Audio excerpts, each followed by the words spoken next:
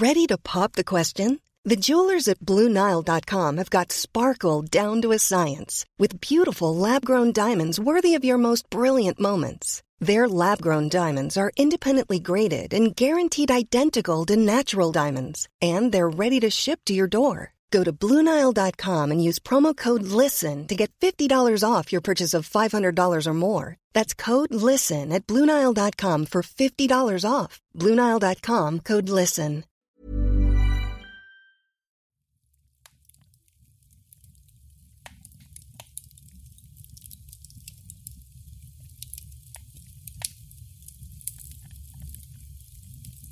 Hello, and welcome to Out of the Woods.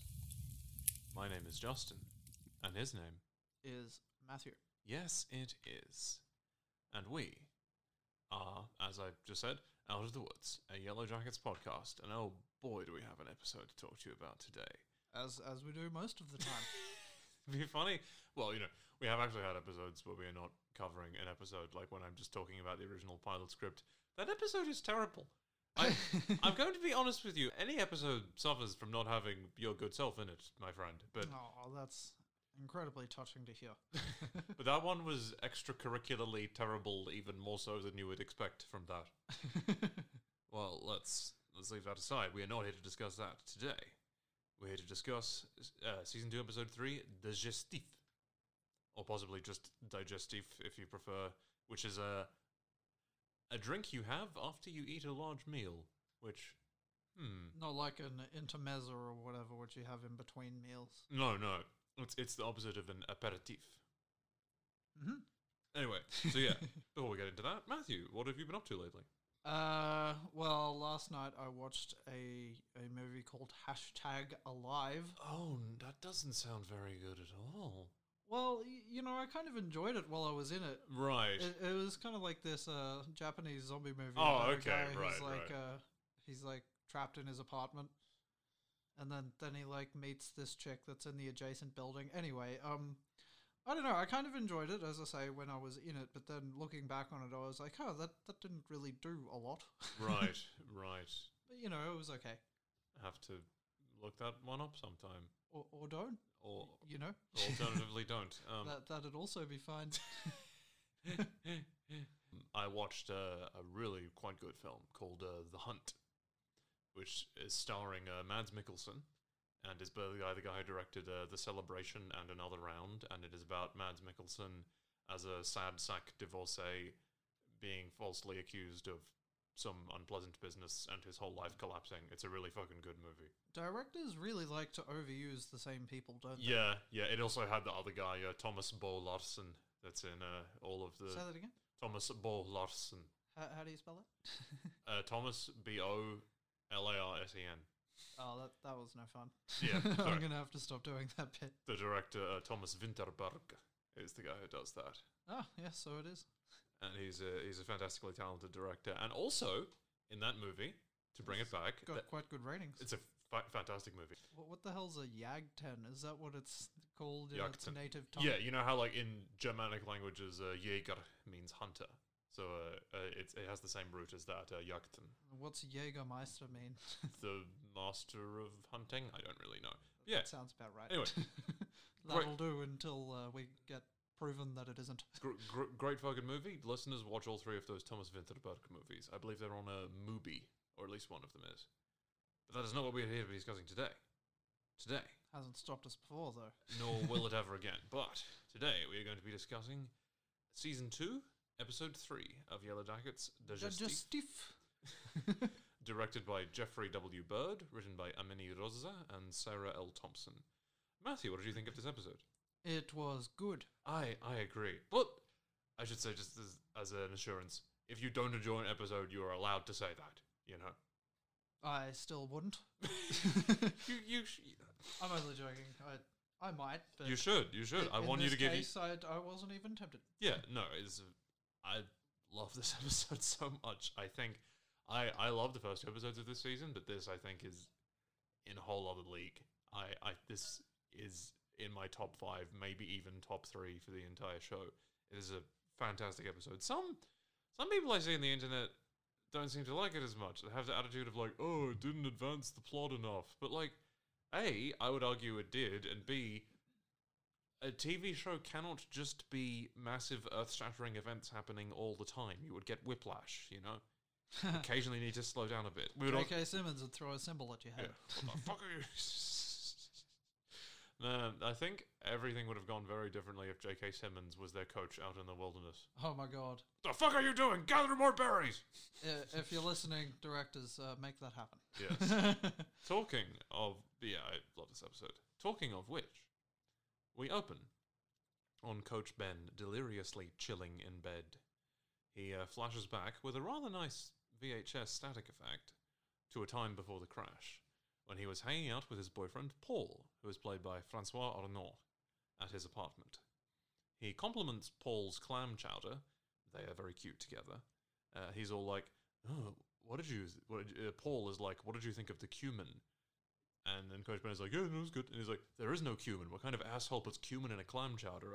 Matthew, you know more about clams and their associated chowderhood than I. Thoughts? I wouldn't be so sure of that. I'm just kind of stuck on that some people call it cummin, and I don't know which one's correct. I think it just largely depends on where you're from. I'm going to stick with cumin if it's all right to you. Yeah, that's fine. It reminds me of the evil guys in Kingdom Come Deliverance. They're the also cumins. called cumins. Shout out to KCD. So you've never had clam chowder?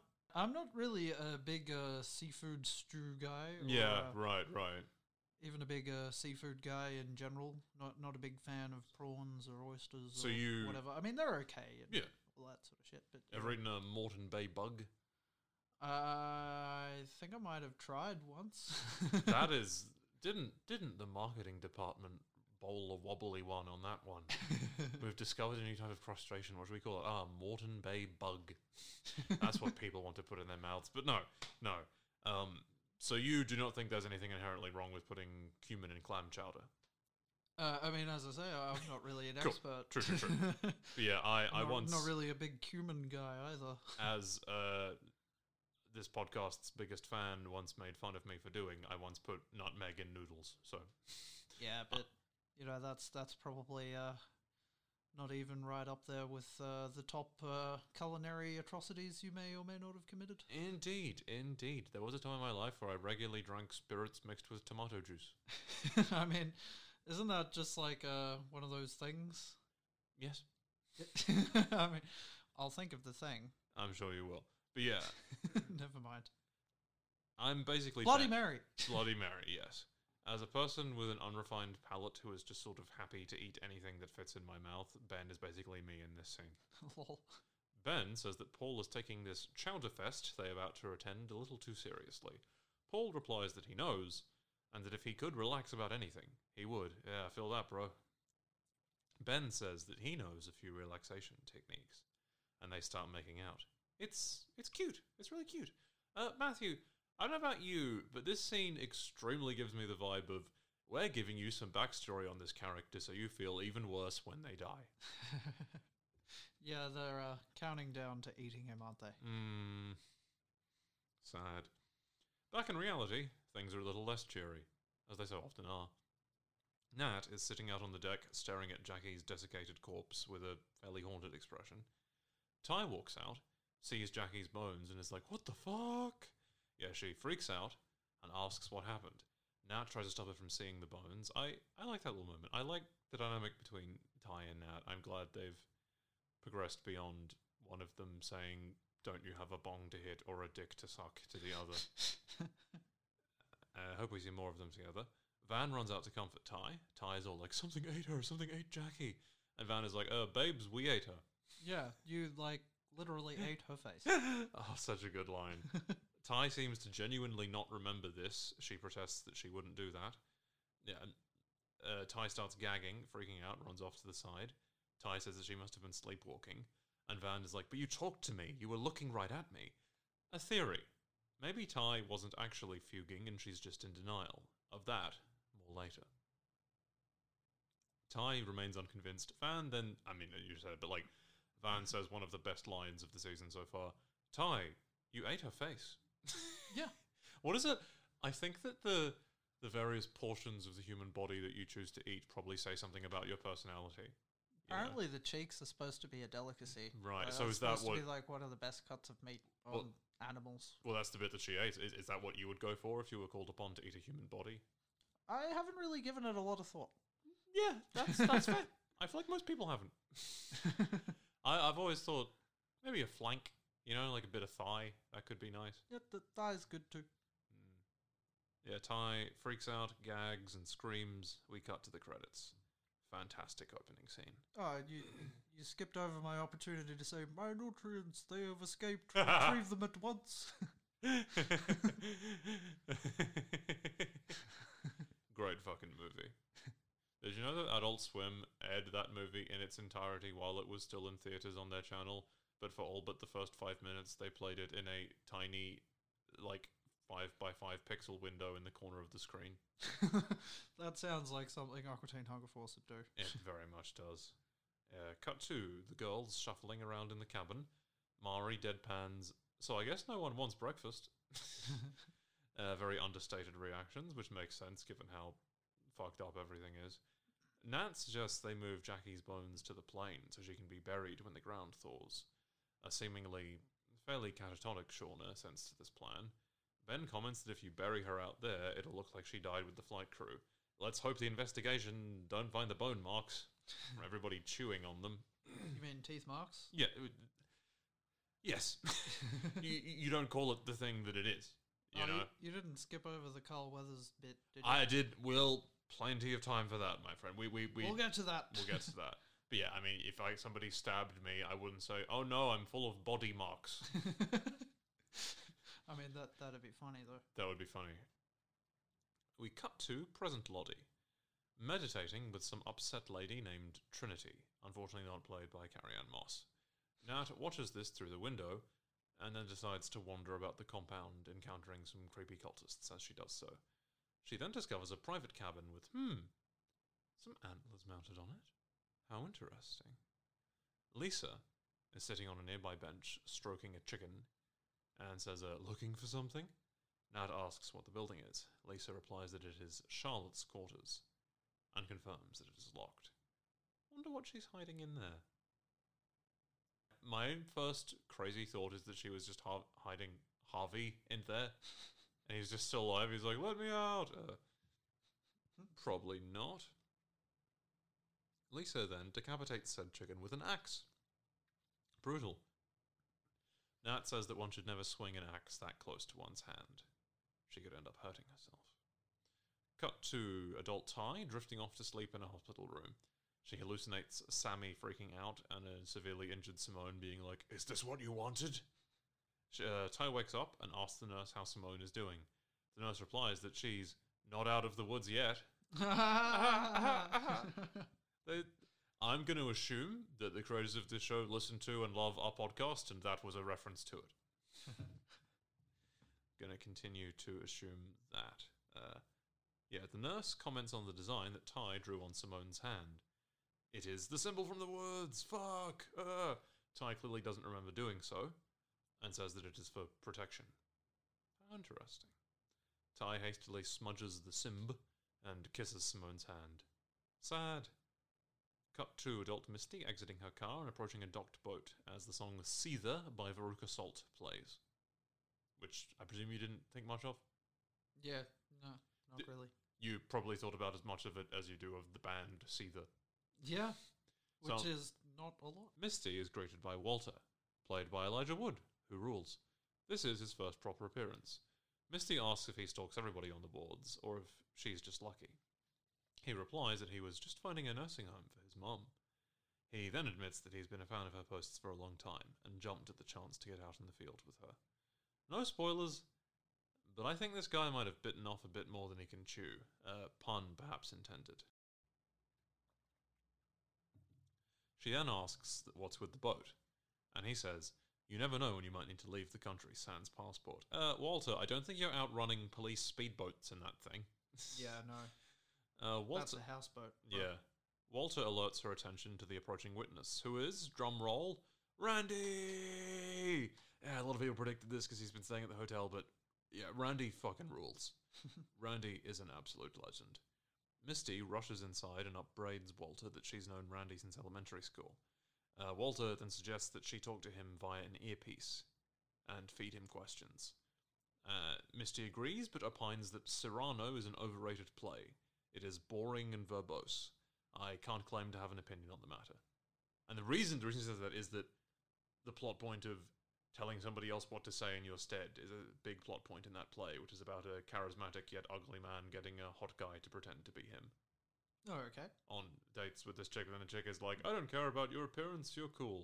And they all lived happily ever after. Oh, that's nice. Apart from all the people that got decapitated.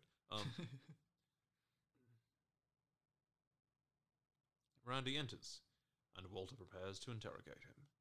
Cut to Jeff and Shauna, chilling at a diner. Jeff then says, seemingly apropos of nothing, it was the strawberry lube. A waitress hilariously turns on her heel to avoid them after he says this. Jeff recounts a story where they got strawberry lube for someone as a gag gift. Shauna suggested they try partaking of it, but Jeff maintained that, I think this stuff is for bisexuals and goths. A shout out to bisexuals and goths. Jeff pinpoints that as the moment where the spark of their marriage died. I could have gone strawberry. I almost did. But he didn't. Jeff seems to think that Shauna banged a cool artist guy because he is boring. Oh, sad. Shauna protests that her affair wasn't about Jeff at all. I love the performance of both actors in this scene. Apparently, it made her feel like she didn't know what was going to happen. And she liked that. So essentially she's saying that she banged this guy not because he was boring, but because she felt boring. Later, it seems like a bit of a cop-out, to be honest. But, I think it is a bit of a cop-out, to be honest with you. I think it probably is partially because Jeff is boring. Sorry, mate. Yeah. I love this.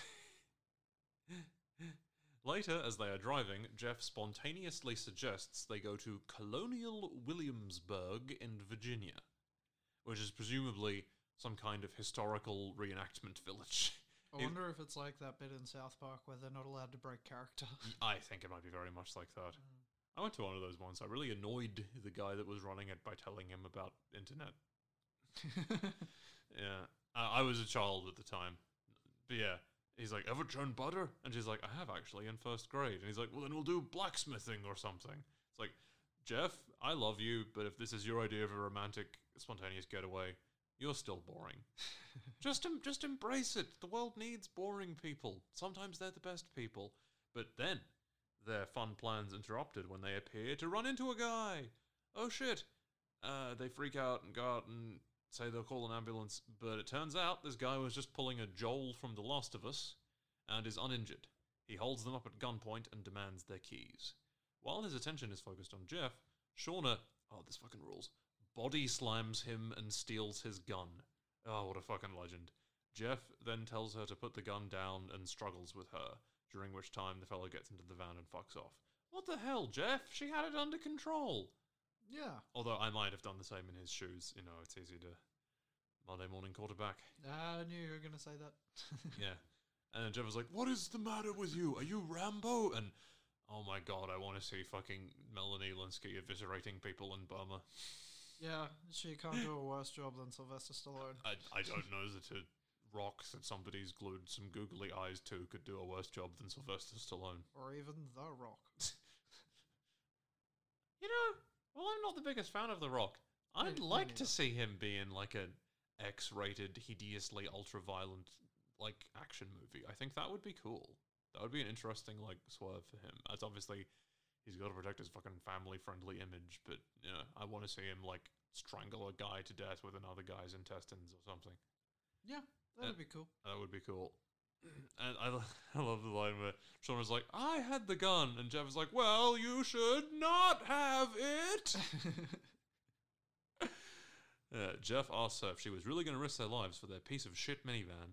Shauna was like, no, her purse was also in there, and some cross trainers she just brought, and some quarters, and Mr. Schwoozums. Mr. Schwoozums. It's so fun to say. Callie's stuffed bunny chap from when she was small. Yeah, much more reasonable in light of all that information. Oh, yeah. Mr. Schwoozums. I love, like, weird little one-off plot lines like this that are only a thing for this episode and are not part of the overarching plot. That's one of my favorite things about shows. Although, it might tie into the overarching plot, but we'll get there. Cut to adult Nat hanging out with Lottie beside the sign-up sheet for fun cult activities. Lottie says that she should sign up for some nebulous activity, but Nat says she's not really a joiner. Lottie leads her out to the cult's beehives. This whole scene has a lot of great foreshadowing and, like, post-shadowing, I guess, from their perspective dialogue. And Lottie says, in the winter, the bees cluster around the queen and vibrate to keep her warm. And Nat is like, how thoughtful, which is a great line. And Lottie's like, when a new queen hatches, she stings all the other unborn queens to death. To which Nat replies, I can see why you like them. Lottie replies that it isn't brutal, it's natural. It can be both, actually. Otherwise they starve. We all do. Yeah, a pretty clear reference to her murdering and butchering people for the good of the group. Can't wait to get there. Cut to the past. Nat is putting Jackie's bones in a bag. Lottie appears and gives her some special spirit tea, which she refuses to drink. And Lottie's like, I just want you to be safe. And then Nat is like, yeah, sure you do. Travis appears and asks her if she wants him to come. She doesn't. As Nat departs, Travis and Lottie look concernedly at each other. Shauna stares longingly out of the window at Jackie's departing bones. Have you seen... I think it's on either the show Scandal or How to Get Away with Murder of this large African-American fellow saying in a dramatic, thunderous voice, I want my bones! I don't think so. I've never seen the context of that, and I never want to, but it's amazing. It sounds it. Yeah, I'm guessing that is just... Well, we'll get to that. Lottie walks inside and tells Shauna that eating Jackie is what she would have wanted. Matthew, do you think so? It's hard to say. I imagine while she was alive, she wouldn't have. I have to say, I think Jackie would be like, no, fuck you. You don't get to eat my... Fuck you. You guys just starve, okay? Yeah. Yeah. But maybe, when Jackie in ghost form can move on a bit more, she could appreciate the necessity of it. But hey, depends on your perspective. Suppose so. So yeah, Shauna seems unconvinced by this. She's like, but I wanted it too. She feels really fucked up and like everything's out of control. And Lottie is like, you can't blame yourself. We all did it together. Shauna says that she is terrified, that she worries that she trails off. But Lottie says that, hey, you're going to be a great mom and you have all of us to help and it's going to be a beautiful thing. I don't think so. Hey, not to call my shots, but I don't think that is an accurate statement for what is going to happen in this storyline. Shauna doesn't seem convinced by that argument either. Lottie says they should do something to welcome him. Shauna is like, him? Yeah, Lottie has seemingly just decided that the baby is a male. Amari is like, are we having a baby shower? Misty seems inordinately excited by this, and all the gals start talking with each other. They're thrilled to have something to distract them from their horrific situation. Cut to the present. Walter is interrogating Randy. This scene is so fucking good, dude. The great part about this scene is that the entire time, well, most of the time, Randy thinks he's being interrogated about the blackmail plot. It is a fantastic comedy of errors. He's like, what are you hiding? Perhaps you're covering for a friend. And Randy crumples immediately and is like Jeff? And Walter instead says, Natalie's Catorcho. Did you see her the night she disappeared?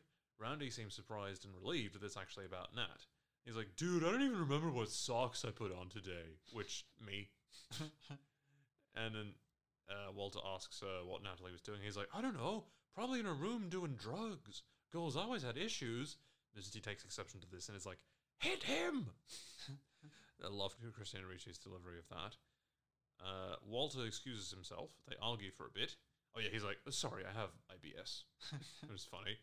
Misty is all like, he once made Joe Fazio eat a frog during recess. Bad cop is the only way to break him. So yeah, Walter gets out and starts pummeling Randy. It's so good. He's like, dude, what the fuck? We cut back to the past. Ty and Aquila are making a changing table thing.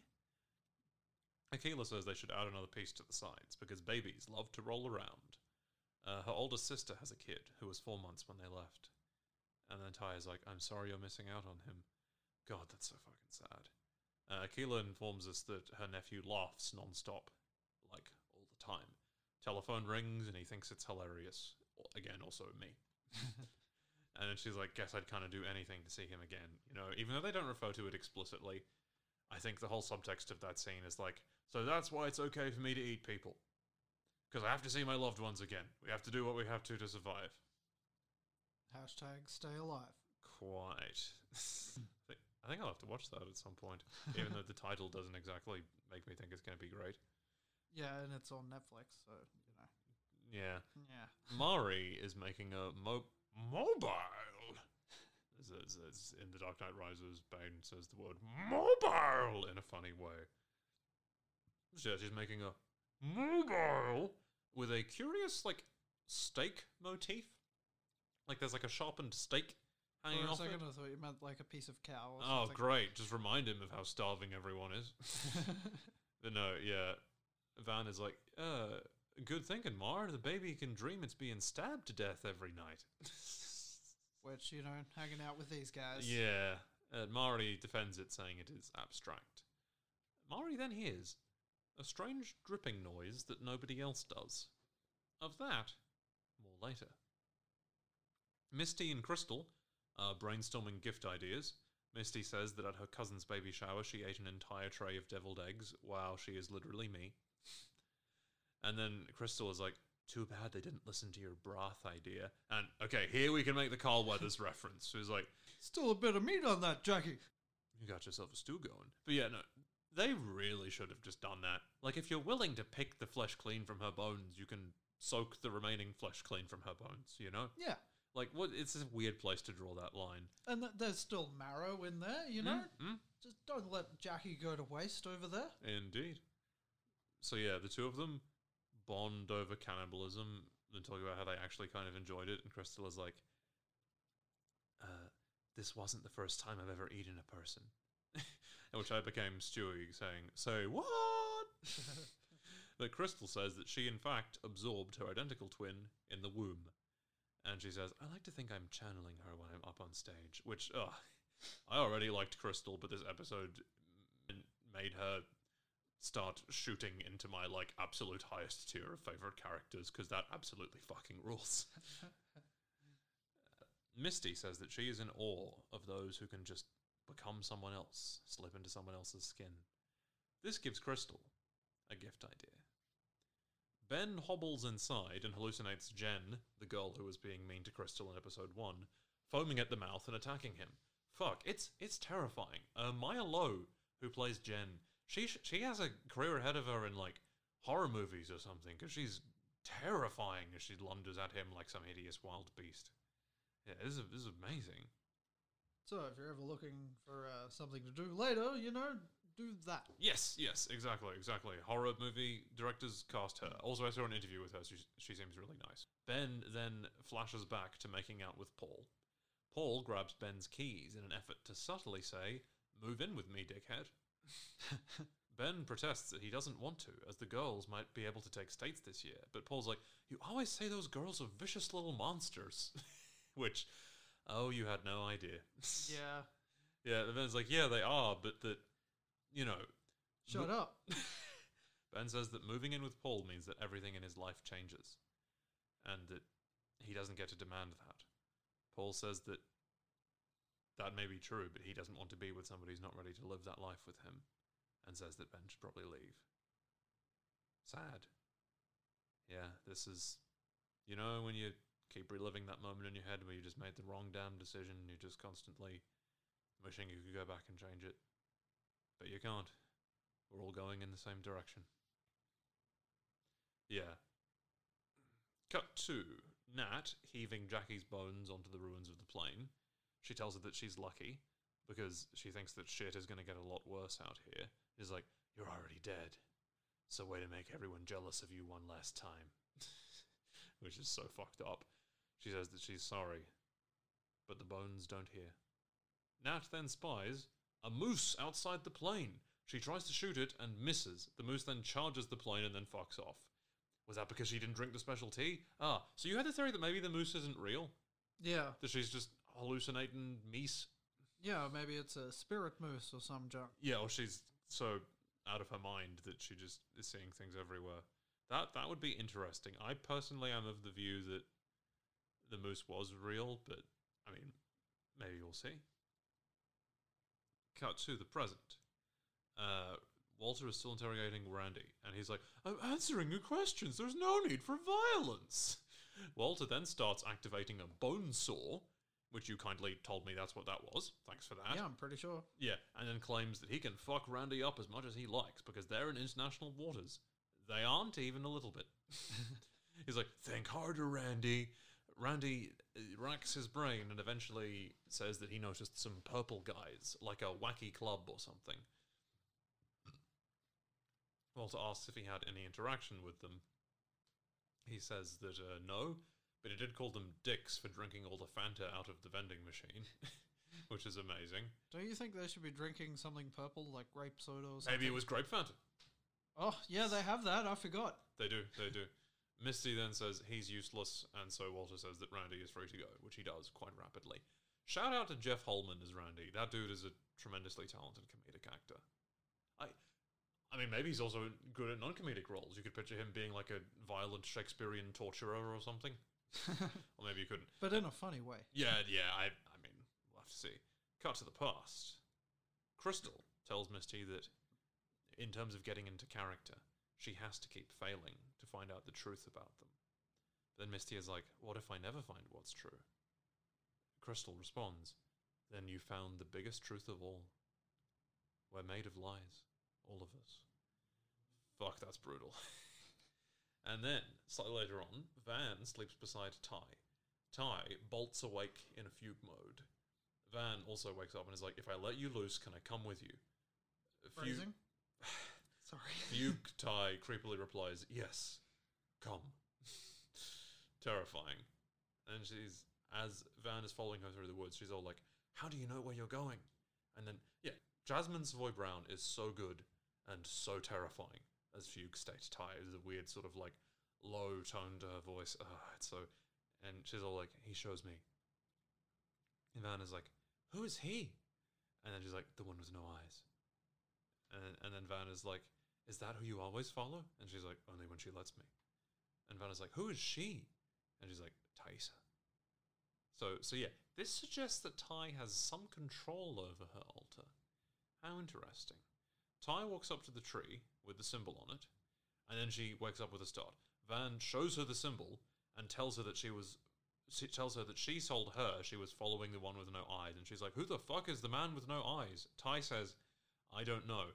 I'm not going to share any of my trauma with you. What do you think this is? I'm going to keep everything inside until it rots me from the inside out." Who the fuck do you think I am? Is what she would have said if she were more honest. But yeah, confirmed that the bad one is capable of speech, and it wouldn't surprise me if later on Van is Also, is there going to be a weird love triangle with Ty, Van, and herself? That would be weird. Maybe. Because we know from episode 1 that the bad one wanted to make out with her. And also... She, probably gets horny too. Yeah, she's only human. Or is she? Well.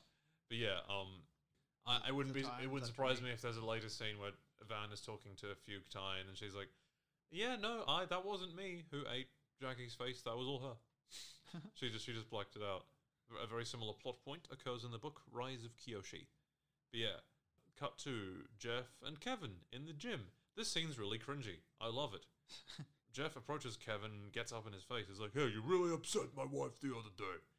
And then Kevin is like, "Shauna was upset?" And Jeff realized, "Oh no, that sounds incriminating." So he tries to walk it back. He, tries to claim, he's like, "Hey, I know my wife. We've been married 25 years. You got some bad intel, man." Yeah, Jeff and Shauna are a couple of dumbos. Yep. Kevin tells Jeff that someone told their investigator that Shauna was stepping out on him. And Jeff is all like, I know her. And they really just... He seems to incriminate himself further in that scene. Yeah, him Dumbo. He's a Dumbo, I love him. Cut to Shauna in the present being dropped off at a pretty fucking Dodge-looking car place. Like, it did not look amazing. And she walks inside, and overhears this greasy, chain necklace wearing Italian dude. Again, I'm Italian, I can say that. Talking to his girlfriend on the phone and calling her cat disgusting, which is such a weird little funny detail. And then she then holds him up at gunpoint and asks where her minivan is. He claims ignorance and is like, see, the thing is, it's one thing to point a gun at a person. It's another thing to use it. Come on. I can see your hands shaking. This is cute and all, but I don't have time for... And then she interrupts with one of the greatest monologues on the show, which I am just going to do. She's I like, had a feeling you would. have you ever peeled the skin off a human corpse? It's not as easy as you might think. It's really a stuck on it skin. You have to roll it back. Just the edges of it. So you can get a good enough grip to really pull.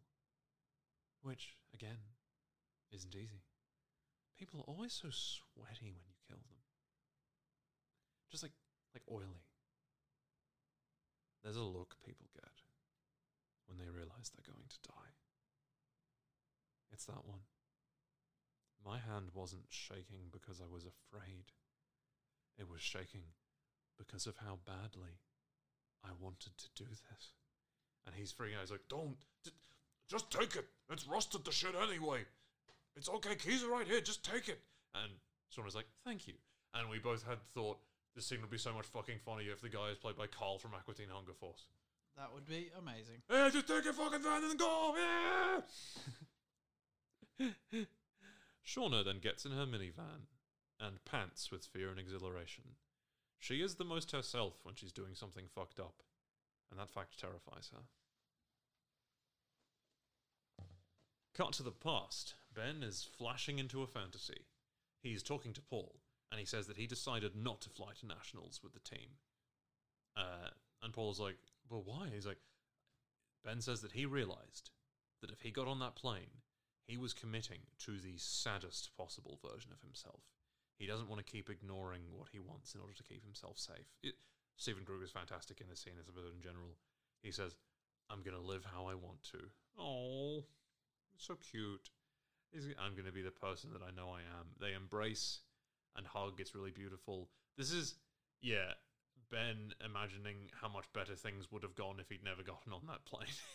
Yeah, and can you blame him? You extremely cannot. And I think this is going to be like a persistent sort of sub-storyline for the next few episodes of just like him going to his alternate reality when things get too fucked up. Until he nearly dies of sepsis and gets eaten. Yeah, it's going to be so sad, dude. Cut to Shauna in a rather fetching baby shower crown with feathers on it, being given a changing teepee by Van. Supposedly, this is to catch the urine when he is being changed, if indeed he is a boy. Van saw one once at a party emporium, and Mari's like, I don't get it. It's like, what's there to get? You put it on the dong. Well, not we, hopefully. Quite. Yeah, I love the subtle thing of like Lottie starts referring to the baby as he. So Van, who believes in Lottie, starts sort of like following her lead. It's a great little moment. This is so fucking good. Okay, just to say that's it. I'm not going to do this monologue because that would get kind of tedious. But Misty performs a monologue from Steel Magnolias. The monologue is about Sally Field reacting to her daughter's horrific death. It rules. I love this so much because it's Samantha Hunrati as Misty as Sally Field. And she does a slightly lame, half-assed southern accent, but her performance is so layered and so fucking good. It's And like Inception, bro. but no, yeah, and every all of the other girls are so like they start out derisive of it with derisive laughter, but then they get so into it. It's also horrifically inappropriate, as you know, Ty points out. Did she really have to choose one about a dead daughter?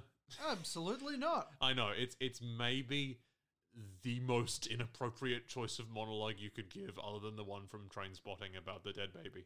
But that's just Misty for you. Yeah, she's amazing.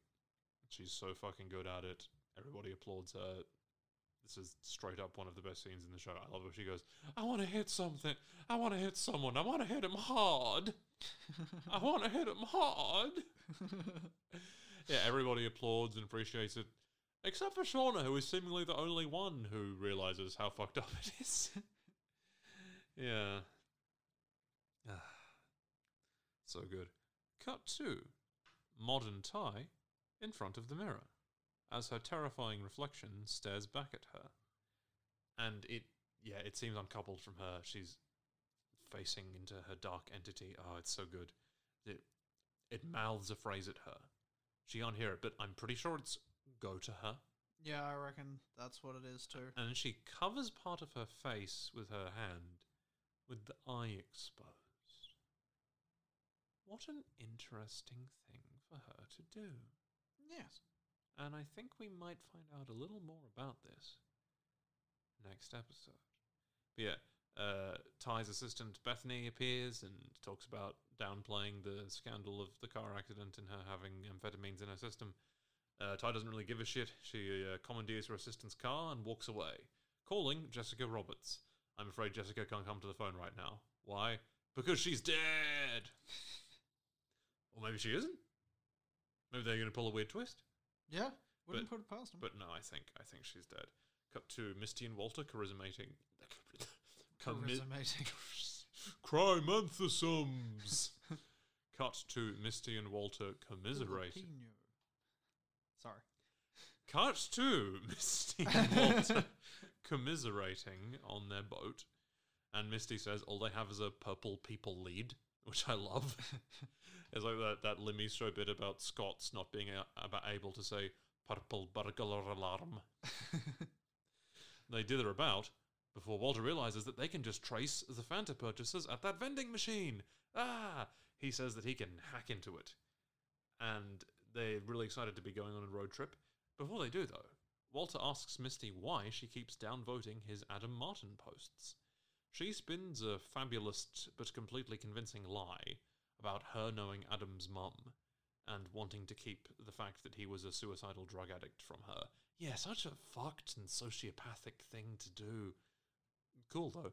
Walter seems skeptical. Like, I don't know about you, but I read his expression out as like, you're hiding something. Yeah. Which you're not wrong. Very much not. Walter reveals that the lady he's dropping off at the nursing home wasn't his mum. It was just a random woman he knew who was being evicted. Which fucking rules. When asked why he went to such efforts to contact her, Walter says, maybe I'm just a bored Moriarty looking for his Sherlock. You do know how that story ended, right, Walter? It ended with Moriarty going over a waterfall. And originally Sherlock Holmes doing so as well, but then, because Arthur Conan Doyle wanted to just retire to be a goalkeeper, which is very on brand, but then people kept badgering him to bring Sherlock Holmes back, so he brought him back. As you do. Yeah, it was the cash cow ain't quite cashed yet. It was the retake Mass Effect movement of the 1800s. Cut 2. Shauna depositing Mr. Schwoozums beside a sleeping Callie, who snugs up to him. Cute. Yeah, Shauna be like, I don't even like my daughter. Also, Shauna literally risks death and murder and holds a guy at gunpoint while she's under a police investigation to give her daughter back her Mr. Schwoozums.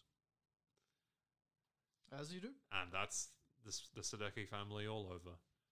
Jeff asks, how the heck did the van get back? Dumb joke. Funny joke if, like, the character of the van was just there in their house and she's like, hey, guys! I am Ven with Ven. But no, Shauna seems to indicate that it is better that he doesn't know. Which it is. cut to adult Misty getting a text from Walter, telling her that the charge was traced to the made-up sounding location of Cherry Falls, New York, and that they're going on a road trip. Misty seems unsure, but intrigued. And then this really aggravated me because I hate snapping fingers. We cut to a group sharing session at Lottie's compound where somebody just finished sharing and they get a lot of applause and also some snapping fingers. It just, Does it annoy you because you can't do it? Wow, okay, just out me in front of the audience as somebody without the ability to finger snap. But no, I've never been able to do that. I think my fingers are shaped weirdly. And it happened in the show Made with, what's the chops, Margaret Qualley, which is a good show. It's a good show, but where she's at the group with the other mothers and they all share their stories and they all finger snap the people after they do so. It precisely the thing that I hate. Thank you for illustrating it. You're welcome. It aggravated me so much. I think that might have caused that show to that alone caused that show to drop a full half-star rating for me. Anyway, after this is over, Lottie asks Nat to volunteer. She doesn't. Lottie claims that this is a judgment-free zone, and asks if there is anything in there that you would like to share with the group, to which Nat responds, fuck no. Lisa, the fork-stabbing victim lady, has no such hesitations, and says that Natalie hurting her made her feel fear. And hurt, obviously. Well, yeah, I guess what I'm saying. And disappointment. I thought she knew we were trying to help her. And then Nat is like, I don't need anyone's help, which is just her all over. And Lisa is all like, we saved your life. The actress who plays Lisa is really good. Lottie invites Lisa to explore her anger. And hands her the fucking fork from before? What the? And it's like, if you feel the need to hurt Natalie back, I want you to do it. Like, what the fuck? That's fucked, bro. That's not a thing in therapy. This is like, okay, come with me on this. Do you remember the bit in Dragon Age Inquisition where Solus and Varric are with Cole and they find the Templar that killed the real Cole that Spirit Cole based himself off of? Spoiler alert for a game that came out 8 years ago. 9 years ago now, Jesus Christ. And Varric just gives Cole his crossbow and is like, you can kill him if you want. He's like, but I knew he wasn't going to do it. He's like, how the... In both cases, I'm like, how the fuck did you know they weren't? You know, you're staking a lot on your fucking knowledge of people. But I guess Lottie... To answer your question, yeah, I do vaguely remember that. Thank you. Yeah, I think Lottie likes to dance close to the fire. But Lisa decides not to do so. She, in fact, hugs Nat and cries and says that she understands. A bizarre yet heartwarming scene. And one that shows that Lottie employs some thoroughly unconventional therapy practices. I mean, she is a weird cult leader out in the middle of the wilderness. Indeed, and I think things are only going to get weirder. I think a lot of the people in that cult are going to end up dying horrifically. Yay! Lottie gives Shauna... cut to the past, where Lottie gives Shauna a baby blanket, which she's appreciative for until she sees that it has the symbol on it. This causes an argument, where Nat points out that those symbols were carved in the floor around, quote-unquote, a dead guy's fucking corpse, which I love. It's so redundant, but, like, people say dumb shit like that in real life. It's a good little detail. Yeah, like ATM machine. Yeah. Espresso. Lottie says that she thinks that he was using it as protection, to which she responds, he died, Lottie! An argument happens. Ty is like, she's not God, you guys. There's a big hullabaloo until Shauna starts bleeding from her nose, and the blood falls on the blanket, which I think could be important later. A thudding on the roof alerts everybody to some dead birds that just fell from the sky, to which Mari responds, did these guys just suicide on our roof? Yeah, do you think they were dead, like, before they hit the house, or do you think they died hitting the house? I think they just dropped dead in midair. That, yeah, is a bit bizarre. It is a bit. Shauna drops the blanket. She seems to not be a fan of Lottie's whole deal. Nat tells everyone not to touch them because they might be diseased, which is probably good advice. But Lottie says we should gather its blessing. Yeah, some folk do so, like Misty and Van and Crystal. There's a great shot of Ty and Van looking tensely at each other. Yeah, it really emphasizes the divide in the group. and it really emphasizes Shauna turning against Lottie. She seems really grossed out by this and chooses to walk inside. A very important episode for Shauna in the past. We cut to the present, where adult Lottie is hallucinating that the beehives are covered in blood. Which, I don't think that can happen. Yeah, no, they're cold-blooded. Blood would not be red. If we have any beekeepers listening to us, shout out. Please do let us know if that's a thing. If only I could ask a contra from my work, which I probably could. I should do that. You should send her a message. But I don't think that's how that works. No, I don't think bees bleed red blood, and I don't think they bleed it in that amount. Well, I mean, obviously, spoiler alert, it's a hallucination. But yeah, Simone Kessel is amazing. She reacts with such fear and dismay and confusion at this. A cultist comes up to her, and she hallucinates her saying, "Il veut des sang," which means, it wants blood. She returns to reality and sees that everything is normal. It wants blood, and it shall have it. Oh, sorry. Fucking forgot to mention, during the Dead Bird scene, the song Bells for Her by Tori Amos is playing, which I loved. But it has some really weird lyrics, like, we go at each other like blankets. And we commented that it seems like she writes by filling a big cannon with fridge magnet letters and aiming it at a fridge, and whatever comes up, comes up. Which is amusing to me. Yes. Can't really recapture that original magic, but hey. But no, fuck, this episode was so good. It was just essentially nothing but amazing scenes from beginning to end. It just... I would call this episode the Blood Hive. Appropriate, given that it features a literal blood hive. But yeah, I would call this one the Blood Hive of Season 2. It's an episode that doesn't have any absolute, like, mega earth-shattering events, which, as I said before, is fine. But it's just a really great, fun, hilarious, all-round episode. Truly some amazing scenes. If this Season 2 keeps up this level of quality, it could be better than Season 1. And if the things being foreshadowed are as amazing and fucked up as they're being foreshadowed to be, I think it has a good chance of doing so. Maybe we'll finally find out what happened to Harvey. And yes! Cabin guy. Yes! All that shit. I think we'll definitely find out what happened to Harvey. We'll probably get more hints with Cabin Guy, but I don't think we'll learn everything there is to know about him this season. Anyway. Have they been confirmed for a Season 3? Yes, they have. Yeah. I believe they're actually currently writing it now. Excellent. Yeah. Should come out sometime in 2024. Well, we're not out of a job yet. That's all, folks. Be well. And remember, we're not out of the woods yet.